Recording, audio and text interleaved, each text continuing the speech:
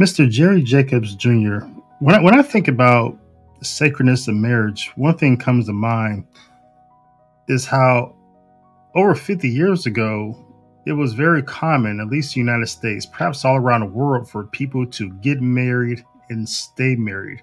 Divorce rates were much lower than they are now.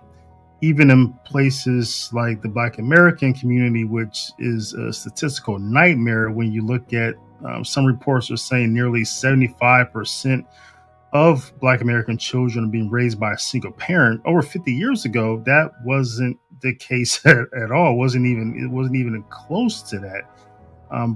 At some points in time, Black American families had higher marriage rates and staying married rates than other cultural groups in the United States. So, looking from then to now, what are some things that you would say that would explain how we lost just this sense that marriage and children and family are sacred because they're gifts from God? Well, first of all, a lot of people aren't going to agree with me on this because I have had kickback from this, but the church's fault. The Catholic Church is the moral center of the universe, and when we stopped, when we sat down and didn't um, keep things going the way it was supposed to be, then what happened was the moral center of the country just started going with it. I remember when no fault divorce came. What did you hear from the bishops? You didn't hear anything. I remember when abortion came. What did you hear from the bishops? You didn't hear anything.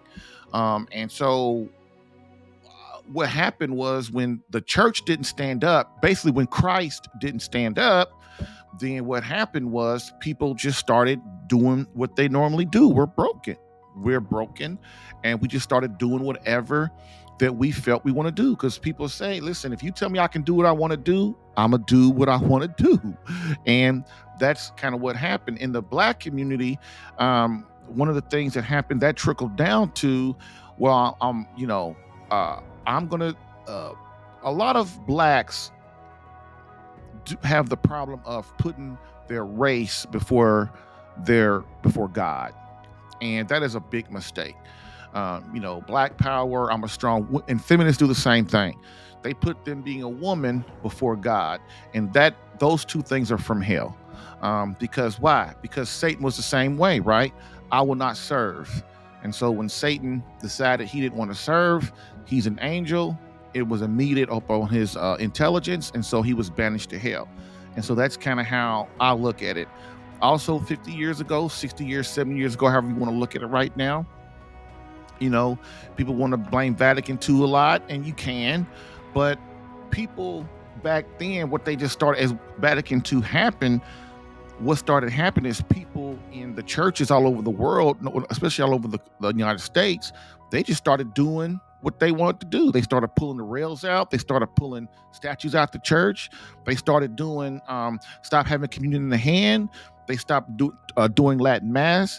They stopped doing all these things that were sacred, that were holy, and a lot of things. Like I have a lot of Protestants in my program, and man, I have to tell them a lot that, listen, man, the statues or the crucifixes are there to keep our mind and heart and soul on the liturgy, on Christ, on God, on what's going on. If I'm sitting there thinking, man, in the middle of Mass, boy, I sure am hungry. I'll be glad this Mass over. And I'll look up, and then there's St. Joseph over there, or there's Saint Teresa of Lisieux, or there's Jesus Christ on the crucifix. I immediately do what? I immediately refocus, don't I? Most churches now, sometimes Catholic churches right now, they're basically empty. They're blank walls sitting there, and it's pitiful. It's terrible. Beautiful. The reason the Catholic Church is beautiful and has all these beautiful statues and beautiful ornaments and all of these beautiful things inside the altar and everything is to because beauty draws the eye. God wants us to come to church, and the beauty draws us to Him. Just like the Latin Mass. We were in Latin Mass on this Sunday, and we did the Dominican rite Latin Mass, and it was beautiful. It was beautiful. And the our altar is huge. It goes all the way up. It's marble. It's and I just when we're there, no matter how many people's there, I told my wife after mass, I said, you know what? When I was in mass, babe, I said, when you go to that Latin mass, it takes you back to Jerusalem 2,000 years ago. It's that feeling of it takes you back every Sunday, every Latin mass. It's like it takes you back to when Christ was alive and the Jews were walking around and Jesus was proclamating. It was just, and if you think about that, it kind of does. So when we look at what happened in the Catholic Church, post Vatican II, just that loss of the sense of sacred, like you said, removing the rails, the communion in the hand, just a different type of liturgy, and you touched upon how that affected family and this idea of like autonomy, like, well, man, I can just kind of do what I want to do now. And we saw that with religious orders, people taking off their habits, people leaving religious orders, and so it was a completely different time. But how do you think that also affected other Christian communities? Because you spoke on that, you addressed a little bit about how the Black American culture which is predominantly Protestant.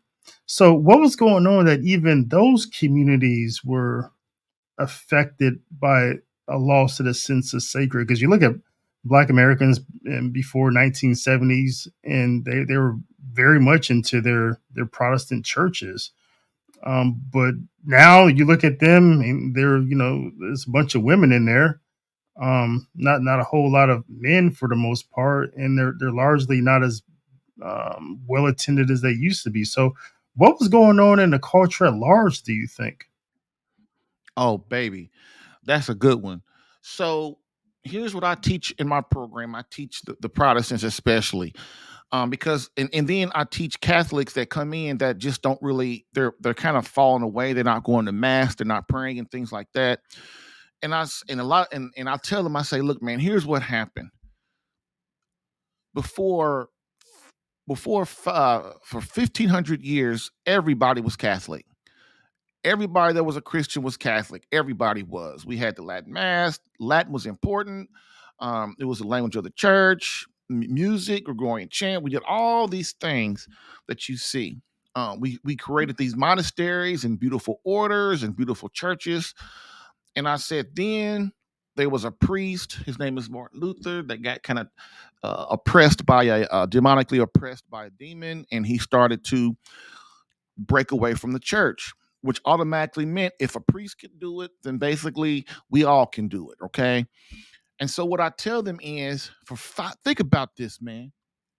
For 500 years, the Catholic faith, the Christian faith, Jesus Christ, his word has been watered down. 500 years of generations. Let's think about that. That's the problem. That when the faith is watered down, because when I talk to them, they don't really, it's like, where did you hear that stuff from? I said, dude, this comes from the church. This is the church. Like what it means to be a man, marriage, and why you keep marriage today. Today I had a guy ask me, I said, there's only two reasons that you're allowed to separate from your wife, or your wife's supposed to separate from you. And it's not divorce. It's the first reason is infidelity. The second reason is physical abuse. So this guy was on my podcast and he said, well, where's that in scripture? I said, well, I'm gonna tell you what, I'm not a scripture I'm not that good. I'm not good at remembering scripture, but I tell you that sacred tradition. I said the Ten Commandments have divisions of the Ten Commandments. And so in each Ten Commandment, there are mortal sins or sins in each one. And a lot of like I did a series on mortal sins. I did a 5-part series on all the mortal sins. And a lot of people don't really know what they are, because there's a lot of them, right? And I try to tell him, I sent him to a resource to where he could find out. I said, but that's the problem with a lot of Protestants is, man, they only read scripture, but they forget about sacred tradition. I said the church has the authority to to analyze the Bible, to analyze what Christ's word is saying. And so that brings me back to, if you really think about what I'm saying, for 500 years, I don't know how many generations that is, but the faith has been watered down. So when you come to today, it's no it's no reason why people are totally lost. Why they're committing suicide or on drugs or they're getting divorced. 80% of the divorces are filed by women. I mean, come on. It's to me, it's no surprise, right? I mean, if you have this beautiful faith that Christ has left behind, and then for 500 years, it's been like a secret. Because basically, think about it. David, from all the time when you first became a historian, a theologian, just think of all the stuff that you learned, and you go, man, where'd y'all get this from? And that's kind of because it's lost. It's like just some of the stuff you haven't heard before. And I didn't really become really true Catholic until I was in my 40s. And still today, there are other people like me. We grew up in a time where I didn't even know what a Catholic was. Didn't know what a Catholic was. I'm serious. I didn't really even know it was a religion, really. So how do you go from that to what I am now? Of course, that's the Holy Spirit and my beautiful wife. But my point is, man, I feel upset. I feel upset. I feel like I was robbed for my whole life. That like you cradle Catholics. I don't know if you're a cradle Catholic or not, but my wife says, I'm a cradle Catholic. And I say, you cradle Catholic are so lucky. You got to grow up in this. And my wife's like, no, we didn't. We you know way more than I do. But that's my point. That's my point, David, is that can you really blame the Asians? Can you really blame the white folks? Can you really blame the blacks? Can you really blame the Hispanics? Because God, of course, God always says, I give you, my grace is sufficient enough for you. I understand that. But man, if look at me, if it hadn't been for my wife, she's like 5 generations Catholic. Our boys are like 6 and 7 now. I mean, if without her, I wouldn't be sitting here talking to you. And I didn't know anything because my parents didn't know nothing. And my parents didn't know nothing. And when we look at like marriage, one of the reasons why, at least we hear why marriage fails, one of the, I guess the exit interviews of some of these divorce courts is that a lot of people are saying that the two primary issues are financial issues and adultery. I think a lot of people can get adultery. I think Moses Jesus understood it. He says Moses, he allowed you to do that because your hearts were hard. I think people get the emotional thing with adultery. I think that is. I don't think we have to really spend a lot of time on that one. But what's going on with financial issues? And talk about that, uh, Jerry, and how that's connected to like the loss of the sacred. What's missing there in marriage is that financial issues are one of the causes of these divorces. Well, I'm going to have to kind of go against that a little bit. Um, First of all, people use adultery and finances. That is just the result. That's the result. That's not the cause. You see what I'm saying? The cause is this: we can't communicate right. So my wife starts feeling resentful. I start feeling resentful. I can't stand her. She can't stand me. So what do? Over the next 5, 10, 15, 20 years, we slowly grow apart. And then the other things kick in. The kids become the problem. The finances become the problem. I go out and get another woman, or she goes out and get another man. That becomes the problem. Those are just the causes. Just like today when you go to a doctor, used to be the doctors, they were called natural hygienists, and they allowed the body to heal itself. They just said, look, man, go home, lay down, don't eat, and just let your body do its job. And I'll come check on you in a couple of days. Well, folks don't like suffering. One of the reasons we don't like suffering is why? Because God's not around. Jesus Christ ain't around. We don't even know what Jesus Christ is here for, right? And so the happens is the doctor come, but so today what happens is nobody can suffer. They can't wait. Give me that pill, right? Give me that pill right now. And so that's kind of the way marriage is. It's the same way. We don't communicate. If I can't communicate properly, then I hurt my wife. What people got to understand, especially as a husband, you're the leader, you're the server. And if you think that your family's going to change without you changing, you got another thing coming. Your wife, the way you talk to your wife means everything. If you raise your voice to her, if you don't listen to her, or while she's talking, you interrupt her, if you call her a name, if you raise your voice and yell at her, if you don't give her attention, she starts to feel what? Resentful. Why? Because she's bonded to you. And as a man, you can hurt her way more than anybody else on the planet. And so when we are men unknowingly start to do that, what happens is our wife starts to feel what? That he doesn't love me anymore. So then what does that mean? That means I need to get out of here, or I get resentful, or I start to believe, and then I stop allowing him to lead the family. Because if I'm a woman, men don't understand. Women allow us to lead the home.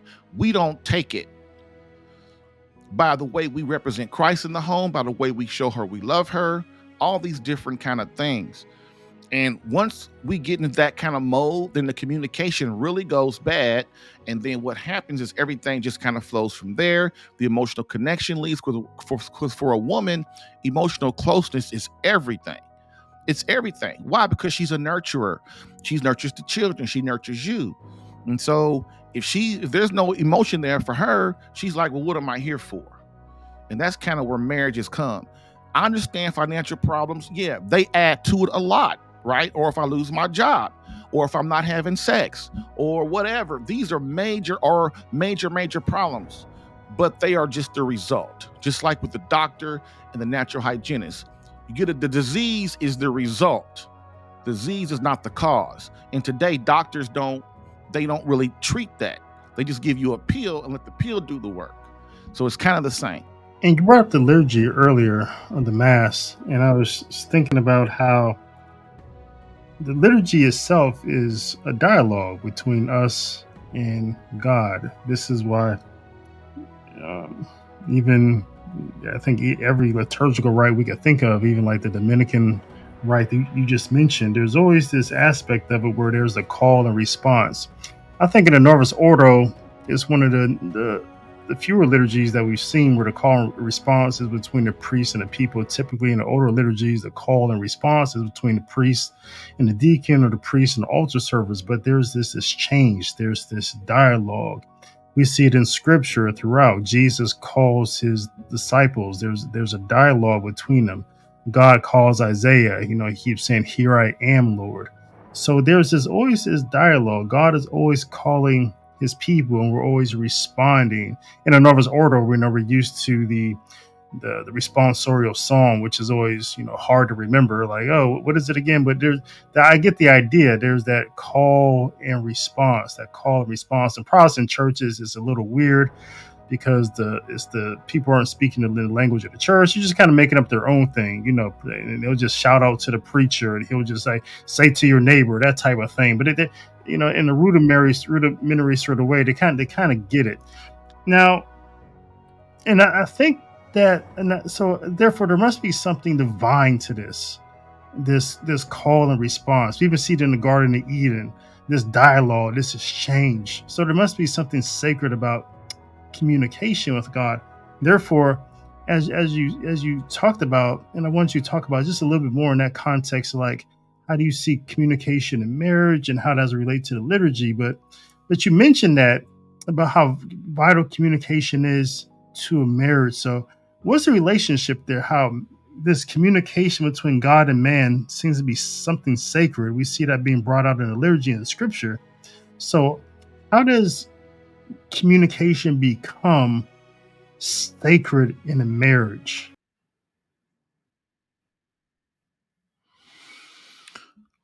Well, what I've learned is that when we make love, when me and my wife make love, we pray. I pray, I pray, she prays, and that brings God into our bedroom. And so when we make love, then because when we make love, it's said that we are renewing our marriage vows. Every time a married couple makes love, they're renewing their marriage vows before God. And so this is one of the things I teach the men in my program, that intimacy is sacred. It's something Intimacy is not supposed to be animalistic. It's supposed to be blissful.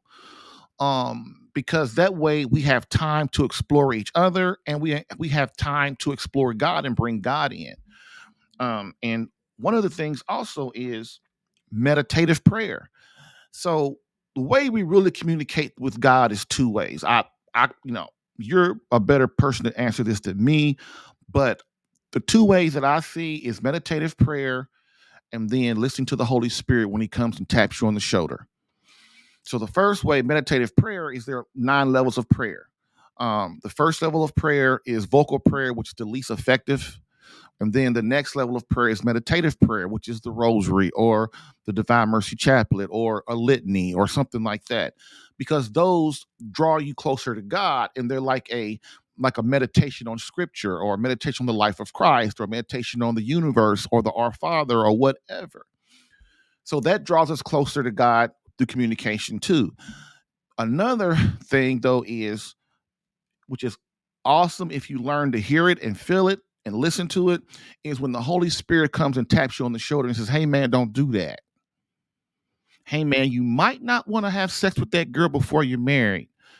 Hey man, you might not want to, embezzle that money. Man, you might not want to, you know, say that bad thing to your wife or say that bad thing to your. The Holy Spirit comes, or hey man, you might want to start thinking about your life as a man and what you're here for. You might want to start preparing for the end of your life. You might want to start thinking, hey man, you don't have time to be playing around. You only live here for 100 years. What have you done so far to prepare for the coming of your particular judgment? And so that's when the Holy Spirit comes and talks to you and tries to tap. Say, that's the easy way God communicates, right? Then the third way that I look at that God communicates is when you don't listen and when you're not praying. So what does that mean? You don't listen to the Holy Spirit and you're not praying. So what does that mean? That means you in trouble. That means your soul is getting too far away from God. And God doesn't want that, right? Because He wants you in with Him in a particular judgment. That's why you're here. That's why you create those beautiful children, to send them back to Him. So when we don't listen to the Holy Spirit, which is the easy way of talking, or we don't pray, which is an easier way of talking, then God does what? He allows the demons, He allows the pain, He allows the demonic oppression, the demonic obsession, the demonic possession in your life, to get you to understand and to get you to listen and know that what you're going through, man, is you got to get, it's time, you're getting too far away from me, our Lord Jesus Christ, and I need to bring you back some. And we all know that a lot of folks don't listen, and most of us learn through what? Through pain. And so that's why Jesus Christ is in charge of all temptation. A lot of folks don't really know that. Jesus Christ is in charge of all temptation. Why? Not to really punish you, but to draw you to Him. And when you look at society today, like 2023, you see how relationships are. You see how people, you see the hookup culture. You see the only fans only type of things. The porn, soft porn. Just all various types of porn, commercials, TVs. Just the over sexualization of just everything. And before you were talking about, how things used to be, and you started mentioning some of the things that happened to get us to that point. So, Jerry Jacobs Jr., when you look at society today and how it's not close even to the Christian idea of how relationships between men and women should be, what are like some of those things that come to mind that we've lost along the way that people in the world are not even thinking about when it comes to relationship between men and women? Like what is just like completely off their radar that makes them sick and then healthy in their relationships with each other? Well, first of all, no one these days loves each other enough to tell them the truth. And so people just, okay, let's just joke around for a second. You see a 300-pound black woman, and she's got red, purple and rainbow hair on her head. Yeah, exactly. Does that look good? You think to yourself, who told you that looks good? Nobody told her it looked good. Or if they did, they lied. And so my point of it is nobody loved that woman enough to say, hey, girl, just get you some regular black hair or gray hair or blonde hair or something, because it's not adding to her appearance. And so that's just a simple little thing to get us to think about what you just said.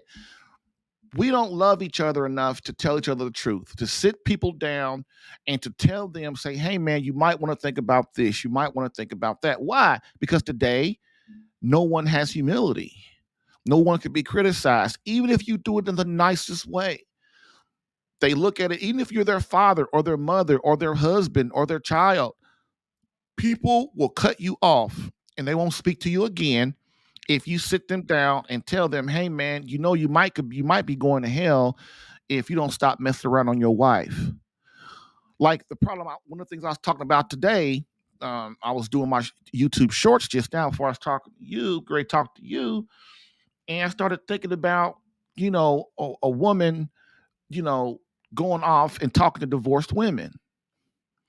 To me, a married woman should never talk to a divorced woman because that's toxic. Because misery loves company. And I said, why would you go and talk to a divorced woman when she can't keep a man, she's not happy, and she doesn't know how to maintain a marriage? Why would you talk to somebody that's not where you want to be? That's what I was taught when I was a kid. you know, um, and so that's kind of how we got to look at it. Nobody loves each other enough to tell them the truth. And also, the faith is not people like, especially Catholics. It's like we don't like EWTN and all of these Catholic websites that are very good, but they never bring the faith down to the people of today. And we've got to learn how to do that, because one of the things I do is I try to bring the faith. And listen, I'm not a theologian and I'm not that deep on the faith. I don't know a lot of things, but on the specialty that I have, what I try to, which is marriage, what I try to do is is talk to the person about their marriage as it pertains to their daily life in the faith, and how the faith, their daily life, and their marriage coincide, and it kind of brings the logic and common sense into it, and then that's how they get it. You hear kids all the time that leave the Catholic faith, no matter what color they are, because their parents really didn't bring it down home to them. They didn't bring it down and dirty to them with them. And sometimes with the faith, that's what you got to do. The faith is so beautiful. And if you don't really take the time, like the way we do in our home, I've done my whole life, my wife does too. We get in where we fit in. We teach our kids as lessons arise. Like one of the things now, the boys want to get married. So a few years ago, I put up Father Ripperger's video on courting, and we all three sat down and watched it. I just didn't bring it out of the back door. What I did was I waited till they were like really wanting to date and court and be married. Say, hey man, let's watch this. And I brought that down. We talked about it a little bit, but we're always just talking about stuff with the boys, with our kids and stuff, just as a lessons, but not lecturing. And then, like, why are you going to church? Like, why are you going to mass? Why is God important? Now, look, we all know kids, no matter what you teach them as a kid, they're gonna go out there and do what they got to do. Because sometimes you just gotta learn on your own. But that foundation is there. That foundation is there. You see, and one thing I have learned about Catholics, in my little short time being one, is they always come back. We mostly always come back. Even the ones that weren't taught, they're raised doing Vatican II and this stuff lately, they always kind of come back. And that's a beautiful thing if you think about it. That's the Holy Spirit, because that pain is hitting them, or the real world's hitting them. And they going, oh, I guess I do need God. Those sacraments, like you're talking about. I need those sacraments, man. Yeah. So, in the last question, as we wrap up your catechesis and your instruction here, so the pursuit of the sacred, and you've talked a lot about things we've lost, things we need to recapture. What are some, if you were just give you like you're on your deathbed and you have your sons around you, your daughter around you. What are some of those things that you would say to them as your final words and as your blessing? What was like the most important thing you've learned along the way? Because you've been, married once, your first wife passed away, and now you're in a wonderful sacramental marriage with your wife now. Of all you've learned and communicated, what are those some of those final things about just the sacred that you would pass on to your children? One of the things that I listen to all the time is that be perfect as your Father in heaven is perfect. We are called to do that. That's perfect in the faith. And one of the things I teach in my program is, as a man, it's based off that scripture, is like, you never stop pursuing God. You never stop. You don't sit on your laurels in your marriage. You don't sit on your laurels with God. You don't sit on your laurels with your children. You don't sit on your laurels. Those are the three most important things in relationships in your life. As a man, as a husband, as a father, those things come first. God first, your wife and marriage second, your kids third, and yourself last. And if I was dying today, that's what I would go with my sons and my daughter. Is if you put your life in that priority and you serve those three entities above yours, God, your wife and children, your children, and then yourself last, you will see that your marriage and your life will be a lot smoother. Because you can have, we talked about that earlier, the financial problems, the other weather problems, infidelity problems, all kind of stuff. If your relationship with God is good, your relationship with your wife and marriage is good, your relationship with your kids are good, all the other problems, y'all can work through that together, right? Think about it. But ain't nothing worse than marriage problems. Nothing. And so this is why we got to keep this together. And that is what I would say. Never take God for granted. Never take your wife and marriage for granted. Never take your children for granted. If you are a man, this is your calling. This is your mission. You get that first, and then as a man, once you get that together, you get your little butt out there in the environment and you start to influence your environment like you're doing, David, like I'm doing, like a lot of men are doing. We get out in the environment and we influence that environment and we try to mold that environment to fight Satan. Why? Because the government, even the church a little, a lot of things that we look to us for protection, they're not there anymore. They're not there. And we have to take responsibility. I did a 21-part series when I first started my podcast, when we had the scandal in church in the 2018 scandal. And I did a 21-part series why men in the Catholic Church were responsible for that scandal. And a lot of things was manning up, allowing stuff that wasn't supposed to happen. And we just kind of sit by and let things happen. And as a man in your family, man, you can no longer, in 2023, you can no longer just sit back and come home, go to work, come home, watch TV, kick the dog, kiss the wife, have a little sex, and go to bed. You can't do that no more. You can't. This is a critical time in the history of the church, in the history of the world. And if you as a man, if that's all you do, you don't even get out and join a men's group.